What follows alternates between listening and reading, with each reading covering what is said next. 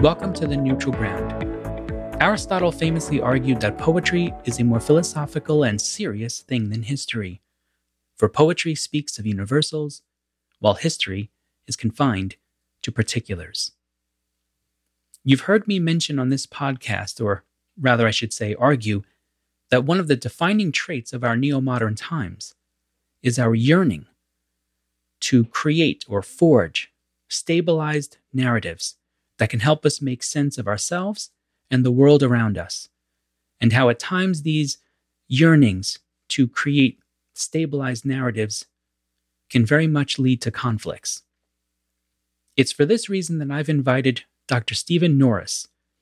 Dr. Norris's work focuses on modern Russian history, with an emphasis on visual culture and propaganda since the 19th century.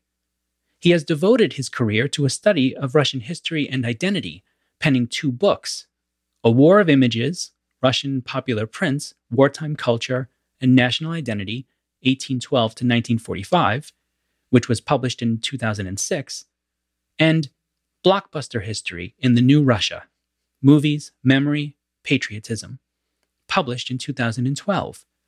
Dr. Norris is currently working on a biography of the most significant Soviet political caricaturist, Boris Efimov, entitled Communism's Cartoonist, Boris Efimov and the Soviet Century, which will not only tell the tale of Efimov, who lived from 1900 to 2008, but it will also be a biography of Soviet propaganda and the Soviet experiment.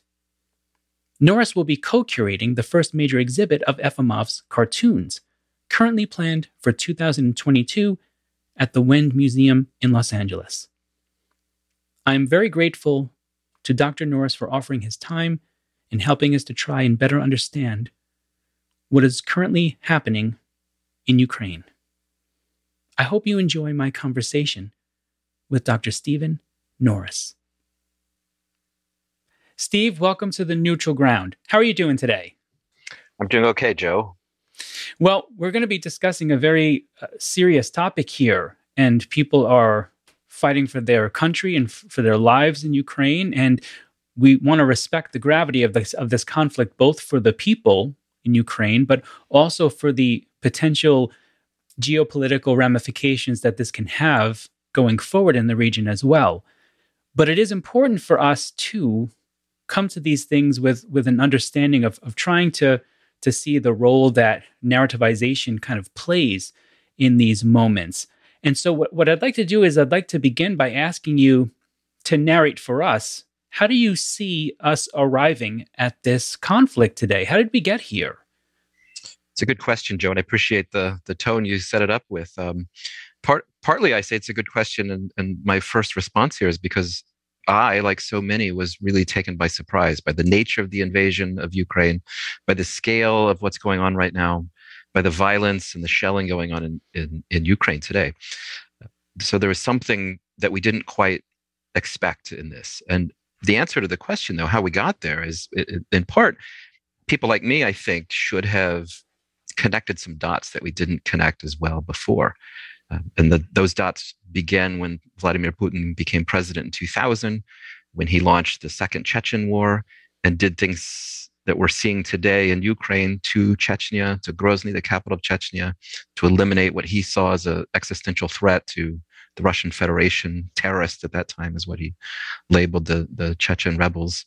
He did similar things in Georgia in 2008 when they invaded, when he was prime minister, but really still in power, again over a breakaway region that claimed that they wanted Russia's help, but also at a time in 2008 when the then Georgian president Mikhail Saakashvili was openly seeking Georgian entry into the EU and NATO. So this was the pretext. Also launched, by the way, during an Olympics in Beijing. And then some of the things happened in 2014 with the seizure of Crimea. And again in Syria, when Putin and the Russian army invaded that country and shelled it. So there's a pattern here that in part we missed. But the reason why I think we missed is because we also needed to connect the ramping up of the rhetoric, the narrative, as you suggested, that Putin and his officials were were using. So part of this involves grievances that stem from the breakup of the Soviet Union. Part of it involves Putin's continual insistence that he seems to be the one to save Russia and rebuild Russia's greatness. Explains in part his increasingly radical rhetoric about the nature of Ukraine, which he's never taken seriously as a state or as a separate people, but one that's grown more radical, more pronounced over the last several years. And then the final piece of the puzzle here, I think, of how we got to this state and why we were still taken by surprise is just how isolated Putin seems to be now. He's grown more isolated over his time as president. I mean, it's now been 20 years, particularly after 2012 when he returned to the presidency, and his circle grew smaller, but even more so during the pandemic when he cut off all contact. Now people who even visit with him have to spend a week in quarantine before talking to him. He really seems to only have one or two people he talks to regularly now. And the images we've all seen of Putin sitting, across the table from Macron, but also images of Putin meeting with his ministers where he's sitting in a very large room and everyone else is sitting very far away from him, really speaks to this isolation. And the end of the story here is that I think Putin believes what he has been saying and believes what he's been told because he has only yes men around him, and believes that Ukraine today is a failed state, that it's run by Nazis, that Ukrainians really are brother peoples who need to be rescued and liberated, just like Crimea needed to be rescued and liberated, just like the Ossetians need to be rescued and liberated in 2008, and so on and so forth. And to do so, in order, in his mind, to make Russia great again, he needs to launch this invasion and restore the kind of 19th century great Russian empire in that part of the world, including Ukraine and Belarus. Yeah, we're actually going to touch upon quite a few of the parts that you mentioned in that. And actually, I'd like to begin with something you mentioned in our email exchanges, which was this idea of you've been studying this kind of ramping up of a new patriotic culture in Russia since roughly, I think, 2000, you kind of mentioned. Can you tell us a little bit about what you mean by that and how you think this connects with our current circumstances? I think it does have deep connections. So the story that I have traced in the book I wrote called Blockbuster History in the New Russia focuses on films, but films are a convenient stand-in for a whole series of cultural products that emerged in Russia since Putin became president. But the story really begins in the 1990s, and it helps explain the nature of the Soviet collapse and what the 1990s meant for Russians living through that collapse. I mean, the collapse took over 10 years, we should say that. And the economy bottomed out not once, but twice, initially under shock therapy, and then again after August 1998, when the Russia defaulted on its IMF loans and the ruble, went into free fall again. Around that time, many important figures in the Russian cultural sphere were beginning to talk about the need for something good, broadly defined, to replace the overwhelming focus on deprivations and violence and all the bad that had happened in Russia since the collapse of the Soviet Union in 1991. And around 1998, around the time of the ruble collapse, a number of figures in the Russian film world began to talk about the need for the Russian film industry to revive. It had collapsed completely along with communism, and the need to have something positive in movie screens, as opposed to Hollywood films that were flooding the market at that time. So there was a response to the Hollywood films. There was this kind of cultural need to do something different, to get out of the patriotism of despair, as one really good book title calls it. And all of this coalesced around 1998, 1999. And it sort of got put on the shelf as the ruble collapsed because there wasn't a lot of money for movies. But around the time the ruble rebounded, around the time oil prices went up, around the time Putin became president, a number of these important figures, including the head of Mosfilm, the largest studio in Russia, the head of the Russian Cinematographers Union, Nikita Mikhalkov, began to talk about the need for audience-friendly films that would be patriotic and that would get Russians back in the movie theaters to see something about themselves that made them feel good about themselves. So all these things came together at that same time. Putin had nothing to do with this. I mean, he had just become president. He was focusing on the Chechen war, and so for the first 8 years of his presidency, we actually could extend that to the 2012 if we include the Medvedev years as part of Putin 1.0, let's say. There were a number of films at the movie theaters that took a range of topics: Hollywood styles, Russian themes, narratives that went from cartoons about the medieval Russia to movies about World War II that explored in meaningful ways the nature of that war and the sacrifice of Soviet soldiers in that war, movies about the 19th century, and so on and so forth. And the cultural ministry at that time, this was headed by Mikhail Shvidkoy, like most European ministries of culture, helped fund these movies, put no real parameters around them. I mean, there's sort of shared interest in having feel-good movies at the movie theaters. So that's important because it offered a whole bunch of topics. It did, in fact, lead to the revival of the Russian film industry. A number of blockbuster films in the 2000s began to outdo American Hollywood films in terms of the weekend box office. So like the Lord of the Rings movies got beaten by Russian blockbusters. And this was seen as a good thing. And primarily in my book, I thought this was a relatively good thing too, because of the way in which the government didn't really use a carrot and stick approach to the movies. They left movie makers to do what they wanted to do. Some of the films actually explored some really tough topics. There was a popular TV series called Strafbat that looked at the use of penal battalions in World War II and the way in which they were often employed as cannon fodder during World War II. Flash forward then to the Duma elections in December 2011, the announcement that Putin was going to return as the president, the breakout of massive protests in Moscow and other cities in December 2011 because of that. When Putin returned to the presidency, he appointed a new cultural minister, Vladimir Medinsky, who oversaw a much stricter program that tapped into this patriotic culture that had been created in the 2000s.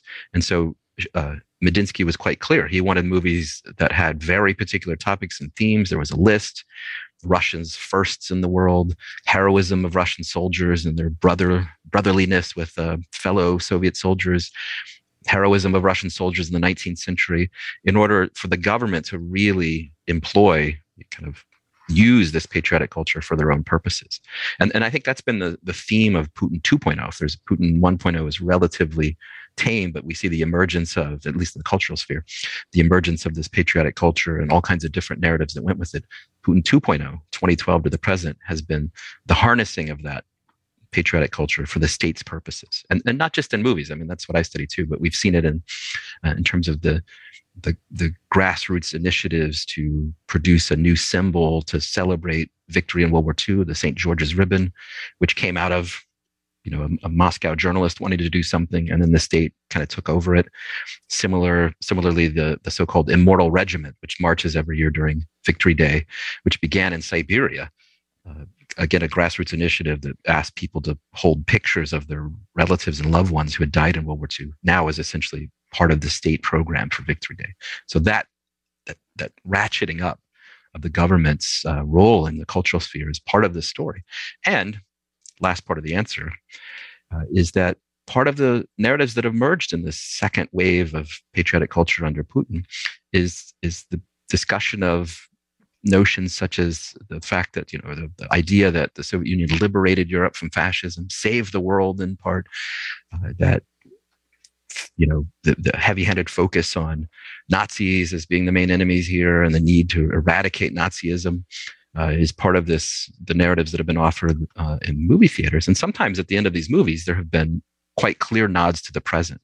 There was a movie called Saving Leningrad a couple years ago. Really terrible movie. Didn't do very well overall because it was terrible, but it was quite clear that at the end there was this, again, this narrative of the fact that Soviet soldiers helped liberate themselves and liberate the world and save the world from fascism. And then at the end, when Leningrad has been, the siege of Leningrad has been lifted and people are walking down Nevsky Prospect, the main street in Leningrad, now St. Petersburg, it sort of transitions to the Immortal Regiment marching. So, Russians are encouraged then to go to the movie theater and see the connections between the past and the present in ways that weren't always true in that first wave of patriotic movies of the early 2000s.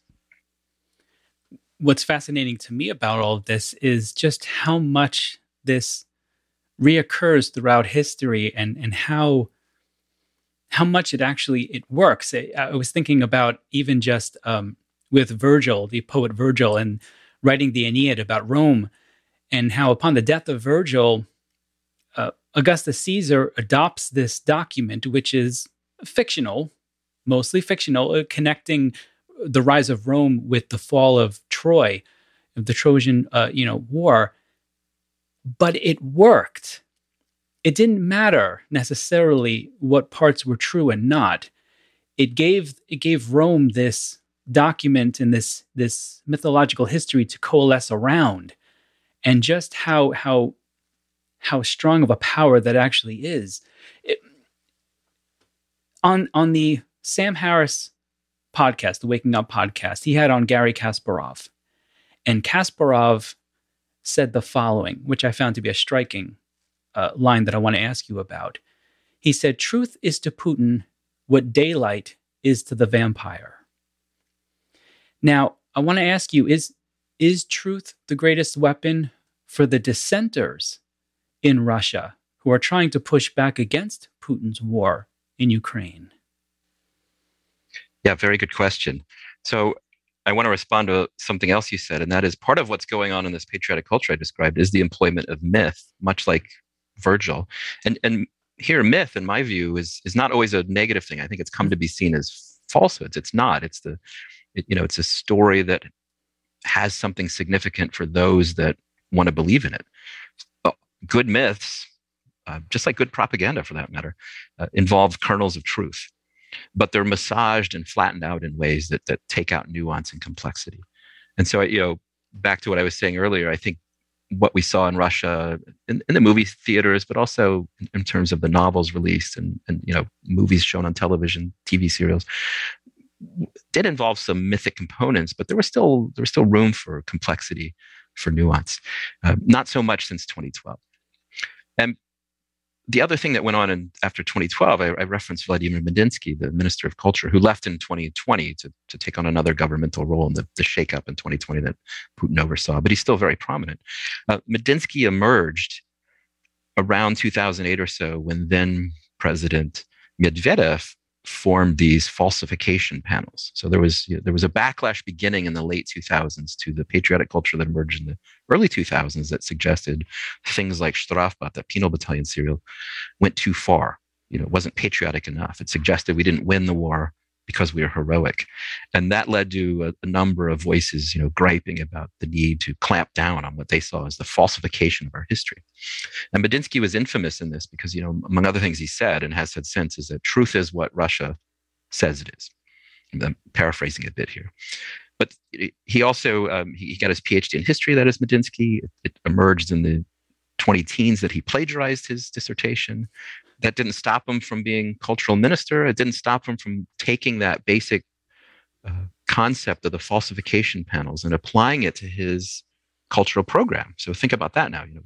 Truth is what Russia says it is. You have a plagiarizer in charge of the cultural ministry, and he's overseeing films and greenlighting them or not using government money based on not so much the real truth, but the way the state sees the truth. And that has proven very difficult to penetrate because it does, it back to the myth story here and back to the nature of patriotism itself, which can be very diffuse. There is still something that Russians want to salvage from the past. They don't want to just constantly bury themselves in all the terrible stories. No society really wants to do this. So I think Medinsky knows this quite well and really takes advantage of it. To tie off one loose end here, Medinsky was the person that Vladimir Putin appointed to lead the peace delegation at the border of Belarus to talk to Ukrainians. So you can imagine what I thought when I heard this. I mean, this is not a serious effort when you have the former cultural minister who's plagiarized his dissertation, who's overseeing this program, go and lead a peace delegation. And that's the sort of person involved here. The question of dissidence, is truth the only thing out there? Yes. I think that is their greatest weapon. The problem is, given that the Russian state and its media arms oversees its own versions of truth and is clamping down on any debate that contradicts it, means that they're in the driver's seat here. They have the power. And one of the things that's gone on in the Russian media sphere, again, largely since 2012, although we see roots of it before that, is the argument that already counteracts any attempt to offer other truths. That is, don't listen to what other people tell you. They're anti-Russian. They're unpatriotic. This is a special military operation, to employ the language used right now. If someone calls it a war, they're lying. If you see any images that suggest somebody's been shelled or a building's been destroyed, it's not us who did it, because we're good. We're the same sort of people you've seen on the movie screens or on television screens here. We're those good, heroic, hardy soldiers who liberated Europe. It's the bad Nazis over there that have staged things. And that's very difficult to counteract. Extremely difficult, in fact. And I think that's what many who are trying to resist Putin, and there are many in Russia, have found very difficult to penetrate that bubble. It is almost impenetrable. My understanding is that just about every significant social media platform has been shut off. They are now. You've had some interactions with people there, though. Can you say, are they finding other ways of getting different forms of the narrative? They are. A lot of the difficulty in getting real stories, truthful stories, the real truths out there, is that many don't want to hear them. I mean, it is still possible to get legitimate news, to get alternative voices in Russia, even with the shutting off of, like Echo Moscow, the influential radio station, or TV Rain, the one independent TV station left. The internet hasn't been shut off entirely in Russia.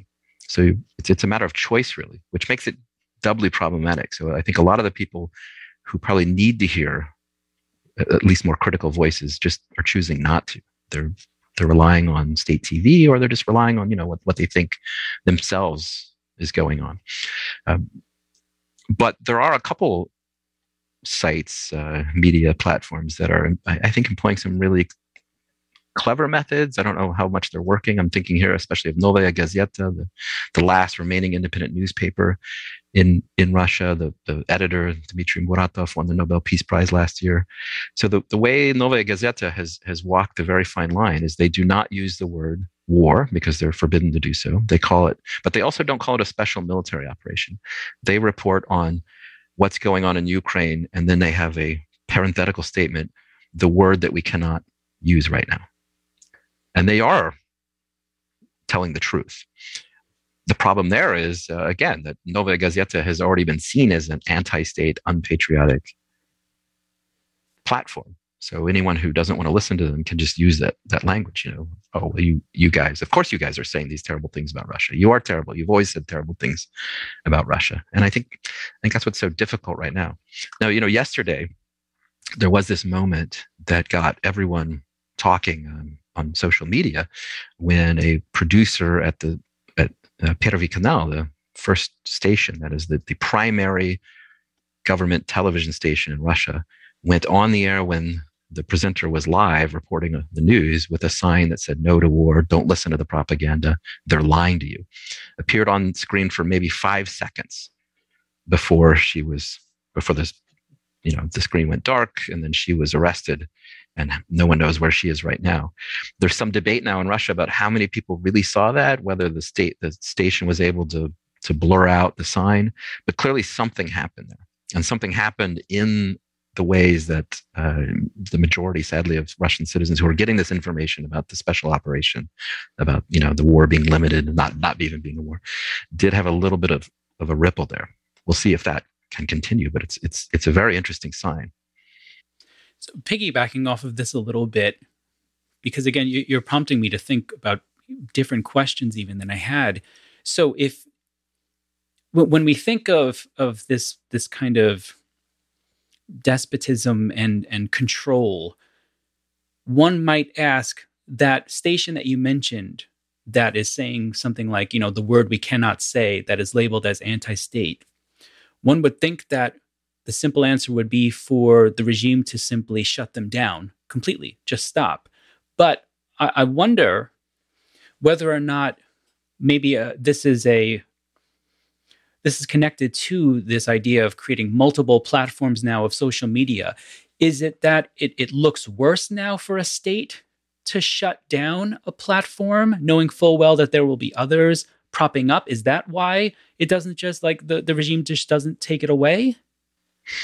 This is a really good question, because TV Rain Echo Moscow, so TV ran the last independent television station that was finally taken off the air a couple of weeks ago when the war began. Echo Moscow, an influential radio station based in Moscow that was also taken off the air. While influential amongst a certain population of Russians, isn't influential overall. So one does have to ask, why are you attracting more attention by shutting them down than you really want? Or what exactly is going on here?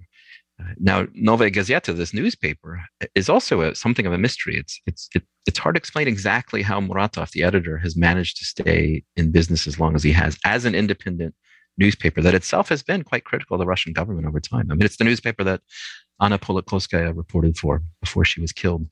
Now in 2007 or 8, it's been a long time. So he has managed always to walk a thin line. There's a lot of reports that he knows some influential people in the Russian government and kind of always is able to placate them somehow. So, but again, the narrative is already there for anyone who doesn't want to listen to Novaya Gazeta or read Novaya Gazeta online or in its paper form. It's anti-state. One of the things the Russian government has done, again, in this climate of since 2012, is force media outlets that receive funding from abroad to label themselves foreign agents. So it's already clearly marking, again, for anyone who happens to visit them, this is a foreign agent. Therefore, it shouldn't be trusted. The real outlets to trust are the TV channels you see every day that don't carry the label foreign agents, the ones that are telling you things are okay in Russia, that it's okay to be Russian. You can feel good about it. So yeah, your question, that's the mystery. Why go after these outlets that while influential are only really influential amongst the population that wants to receive critical news? Yeah, I think this is something that we struggle with today, all of us, the entire world at this point, is this idea of if you want to suppress truth, in some ways it's better to just let it sit and then just label it something, a buzzword phrase, and then it becomes easier for people to simply use that phrase and dismiss its validity. That's pretty frightening, actually. It is frightening. And there are some frightening signs. I mean, the laws that have been passed recently, where now the crime for speaking out against the government could get you up to 15 years in prison. That's what this woman who went on television last night is facing. The shutting down of these outlets that have already been labeled the way they have is quite frightening too. Worth mentioning here too that the Putin government in the last couple of years has gone after Memorial, which is a human rights organization that originated in Moscow, still has its major branch in Moscow, has branches elsewhere. And it originated in the late 80s during the Perestroika era, when some of the censorship and tightening of control occurred then under Gorbachev, in order to investigate the nature of Stalin's crimes. So Memorial wanted to memorialize the victims of Stalinism, wanted to give names to numbers. And that was their starting point. They retain that. They're an organization that tries to recognize and deal with the traumas of the Soviet era. Where they got in trouble in the 1990s and afterwards, at least from the point of view of the state, where I still admire them, I should say, is because they connected this basic principle to the wars in Chechnya and other human rights violations of the Russian state in the 1990s and 2000s. So they've always been this organization that the state likes to criticize, but has tolerated, and still the Putin state still flourished in spite of what they thought of Memorial. So they're closed now. The head of the St. Petersburg branch was arrested and for crimes that he clearly couldn't have committed. I mean, sort of trumped up charges of child pornography and things like that. So the frightening part is that when the Putin state starts closing and clamping down on these relatively unimportant from their point of view and of what they think the Russian state should be like, what comes next? And I think that's what people are starting to ask now. Is this the beginning? You start with that, and then you use the terminology that you've already labeled these outlets, and start employing them against more enemies at home. I mean, they're even using these terms, right? Although we can never, because I want to stick with this idea a little bit of this role of history as well, that you mentioned too. although you can never fully know what's in the heart of any one individual, I found it interesting that Nina Khrushcheva, the great-granddaughter of Nikita Khrushchev, actually said recently that Putin loves great people. And she means particularly like Catherine the Great. And Putin has said this openly in speeches as well, that he admires her because she was able to gain a tremendous amount of territory with the least amount of bloodshed. Now, of course, both Putin and Catherine the Great share a very unique historical kind of moment here, and that is the annexation and re-annexation of Crimea. I'm curious here about, do you think that Putin sees himself as an agent of history and as a future story that will be told of, let's say, Putin the Great? I think that's how he sees himself, yes. And there have been signs, dating all the way back to 2000 again, that we've, because other things went on in Russia that maybe we didn't pay enough attention to. And I think you're right to ask this question too, Joe, because so much of the attention on Putin has been in the form of his KGB past, has claimed that what he's trying to do is restore the Soviet Union. I don't think that's correct. Clearly, we should pay attention to the fact he was a KGB agent, and clearly we should pay attention to what he's doing is trying to readdress the grievances he and others have had since 1991 and the nature of the collapse. But he's done a lot of Bolshevik bashing over in his terms of as president. What he's managed to do is kind of create almost like a goulash patriotic culture. You take the bits that you like from the past and put it into one recipe. Some of that involves the Soviet past, the Brezhnev era and its relative stability, for example, popular cultural figures from that time. Certainly the victory in World War II gets added to this recipe. But a lot of it too is in the 19th century and even before. Some of the movies that have come out recently, and that is since 2012, include the recitation of Prince Vladimir, the Viking who adopted orthodoxy for Russia in 988, and this sort of mythic person here.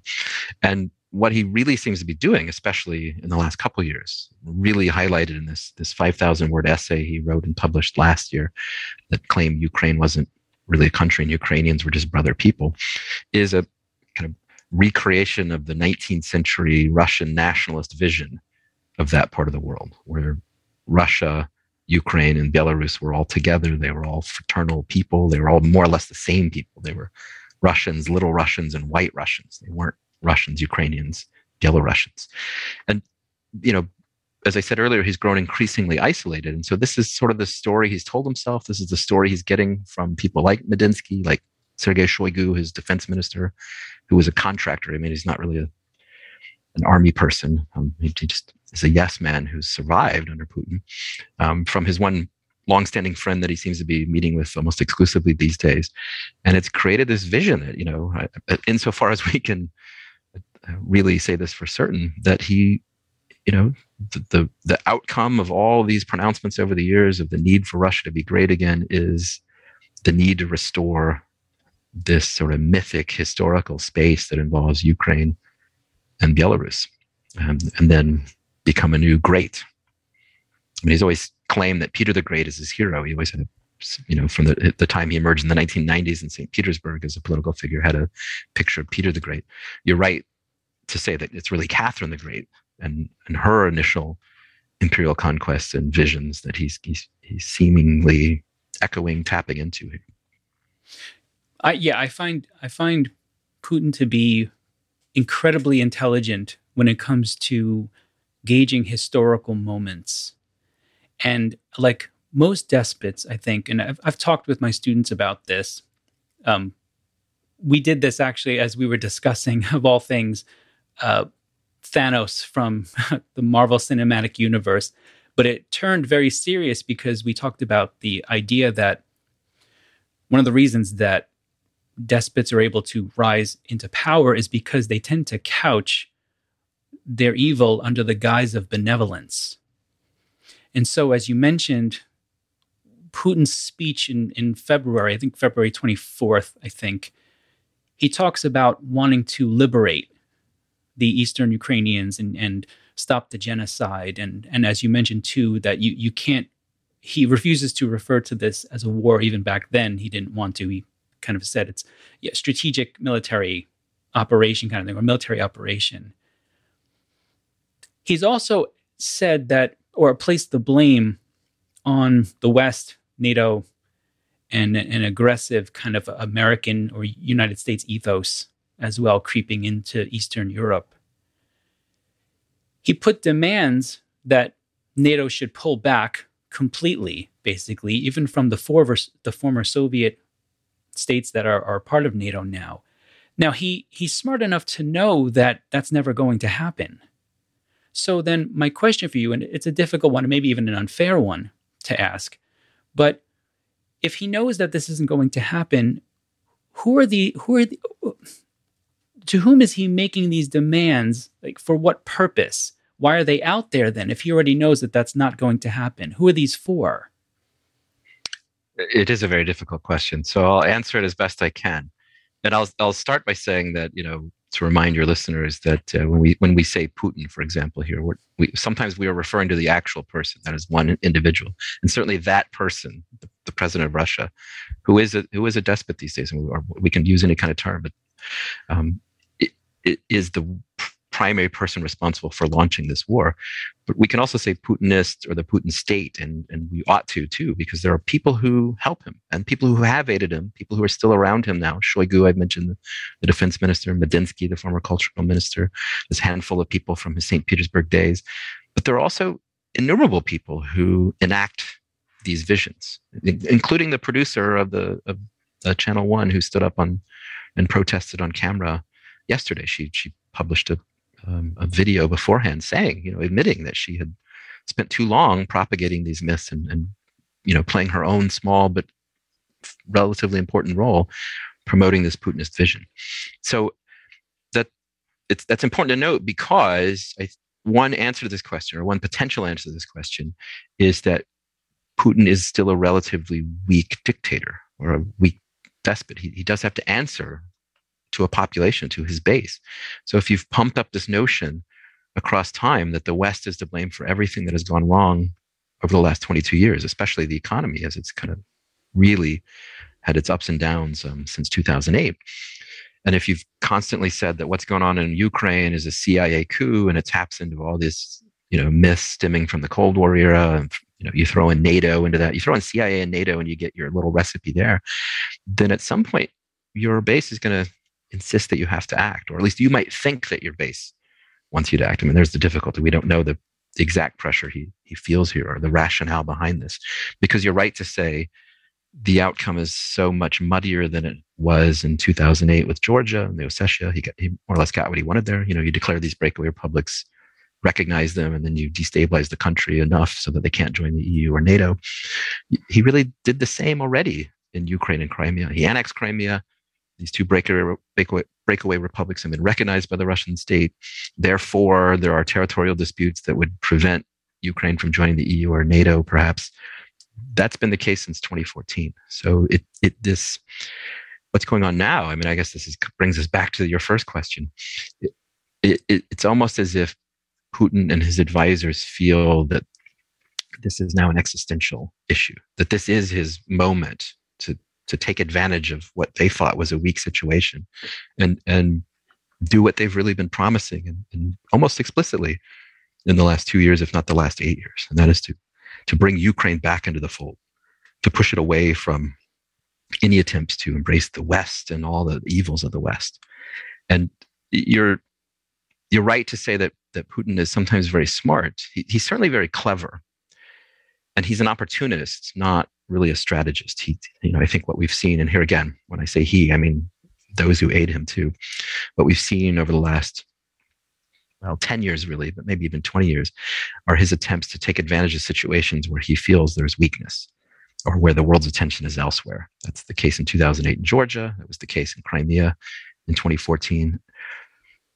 Again, insofar as we know, I think the reporting that I think is quite plausible here is that Putin thought this was another opportunity in the wake of the disastrous retreat from Afghanistan and the kind of ongoing bickering amongst many EU countries over the pandemic, the seeming weakness amongst NATO and EU, in terms of having a clear policy. This was a time to finally act decisively and bring Ukraine back into the fold.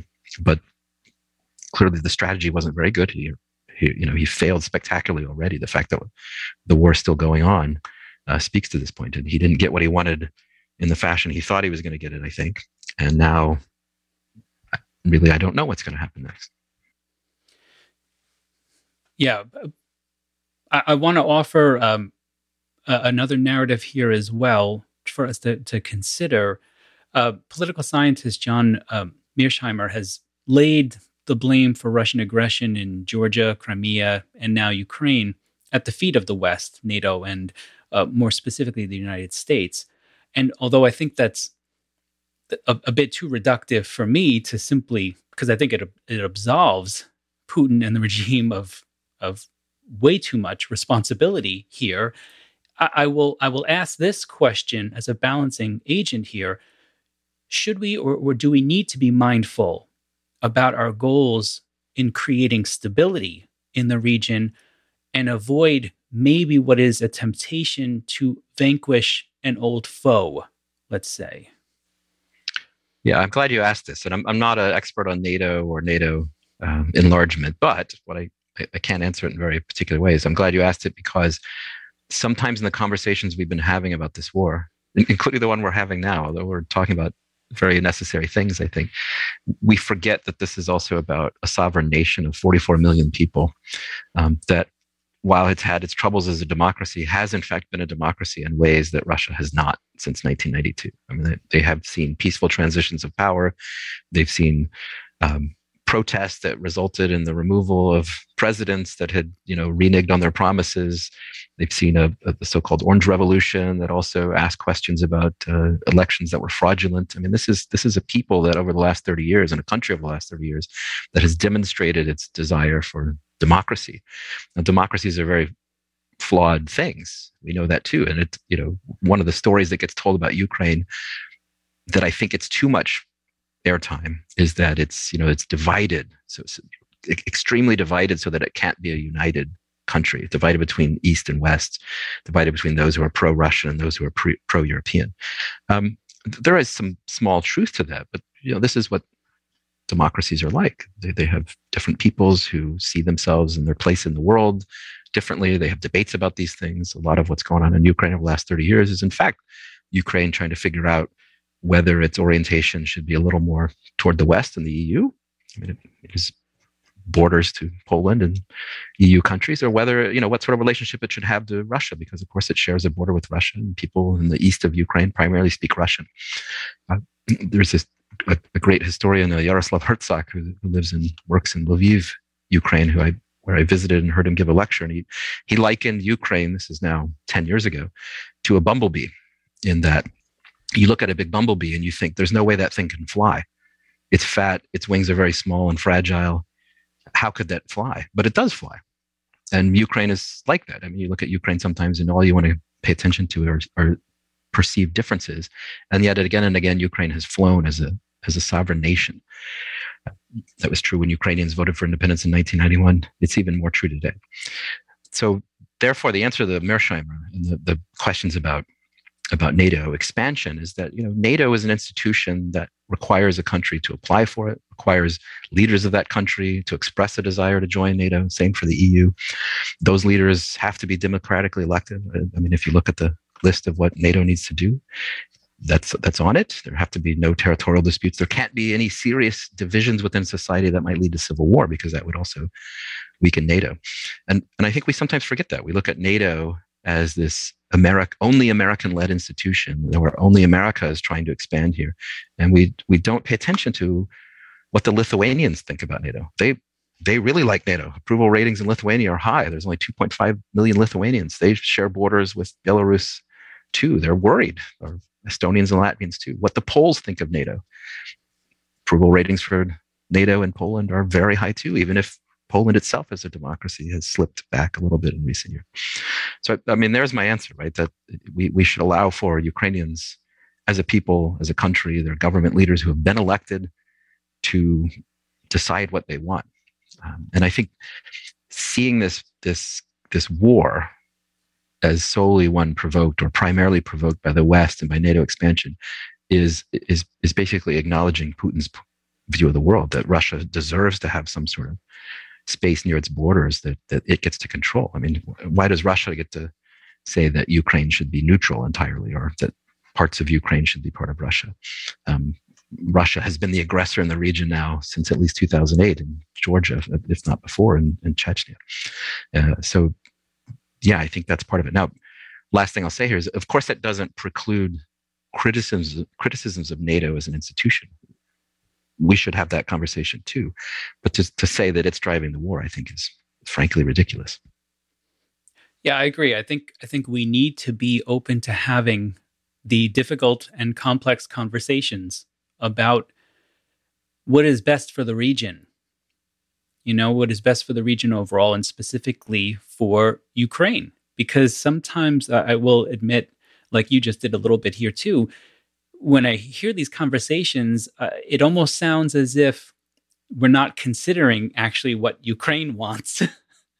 It's really more about the surrounding areas, you know, that pull between East and West ideals, and asking Ukraine itself, what would you like?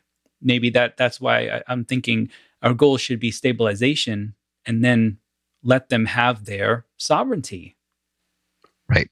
You know, one of the things, one of the factoids I've had to rediscover since this war began is three related ones. So, in 1991, this is August of 1991, late July, early August 1991, when the Soviet Union was breaking up, the Ukrainian Soviet Parliament had a vote on whether or not Ukraine should break away from the Soviet Union. So this followed the Baltic proclamations of independence the year before. I don't think anyone was surprised by that, given that the Baltic republics were forcibly annexed during and after World War II.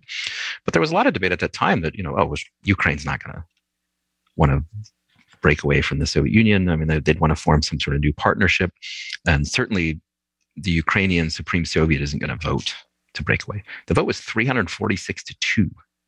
So Ukrainian communist leaders were the first communist leaders to declare, within the Soviet Union, to declare their desire for independence. And then subsequently that led Belarusian leaders, Uzbek leaders, and so on and so forth to do the same. And then, by the way, at that time, George H.W. Bush was visiting Gorbachev, and he went to Kiev, and gave the speech saying, hey, hold on, don't break away, you need to stay the course. And it was immediately labeled the Chicken Kiev speech, because neither H.W. Bush nor Gorbachev really understood the sentiment on the ground. When Ukrainians were asked to vote in December 1991, simple question, do you support independence? 94% said yes. And every region voted yes. Crimea was the only one that voted under 80%. It was still 55% yes. Flash forward to 2001, so far the only real extensive census, this is the second factoid. Ukrainians, when asked to identify their nationality, 78% said they were Ukrainian, 17% said Russian.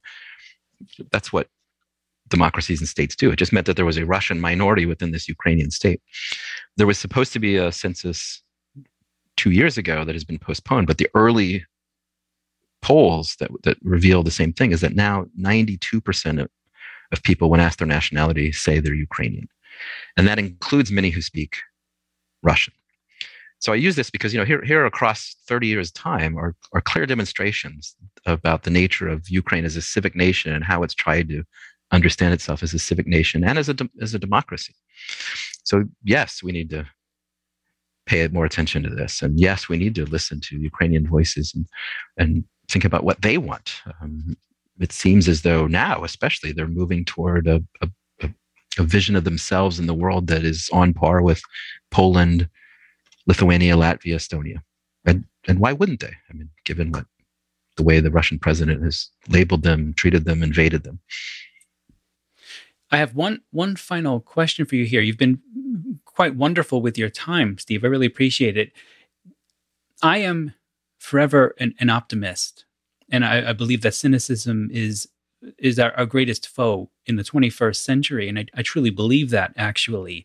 So you've been to these regions, you've been with these people, you've eaten food with them, you've walked the streets. I want to ask you, what gives you hope for this beautiful region? And I mean, you can enlarge that if you want to all of Eastern Europe. What gives you hope for this region that has given us such great literature, music, and culture? It's hard to be optimistic right now, Joe. Though I too am the sort of person who looks to looks to the bright side of life, or tries to anyway. But what does give me small bits of hope are, I guess, three sources right now. One is the fact that there are voices, there are works of literature and culture, as you said, that have already relayed truths that aren't out there yet in the media that people are consuming, and I think it will do so. I mean, I think that Ukraine in particular, but that whole region, including Russia, is well positioned to tell us stories that are heartbreaking and true at the same time, and will continue to do so, and already are doing so. A number of Ukrainian poets have already written beautiful, wonderful, horrible things about this war since 2014. The second is the response of Ukrainians themselves to the invasion has really been unexpectedly great. I mean, they're heroic. They deserve all kinds of praise. Their president, Volodymyr Zelensky, who single-handedly disproves almost every single thing Putin says about Ukraine. That is, he's not a puppet. He's a Russian-speaking Jewish guy from the east of Ukraine who had family who died in the Holocaust. So he's certainly not a Nazi either. Who was not entirely popular prior to this war. I mean, he's had his struggles too. Has proven himself to be a tremendous leader at this moment, in part because I think he's, as a comic and a cultural figure, he knows how to speak to people and knows how to speak directly to people.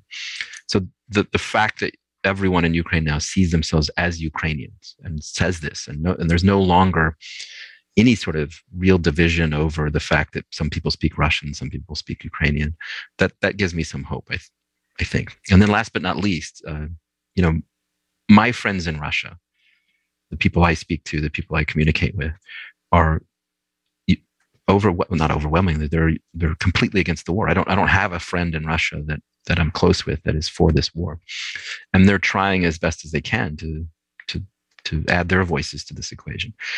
Most of them say they have been so written out of things by the state. They've been so atomized in some ways by the state that they can only do so much. But they're signing petitions. They're taking to the streets.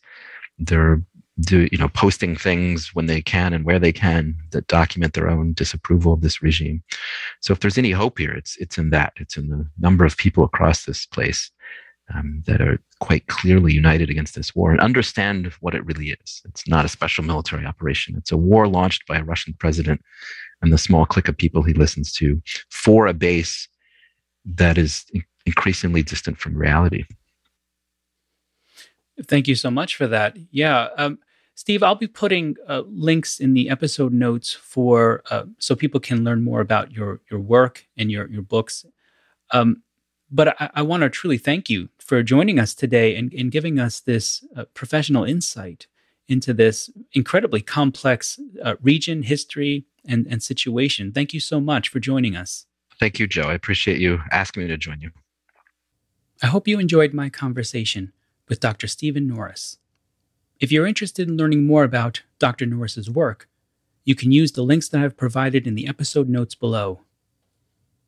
Until next time, let's all try to keep one foot firmly planted on neutral ground.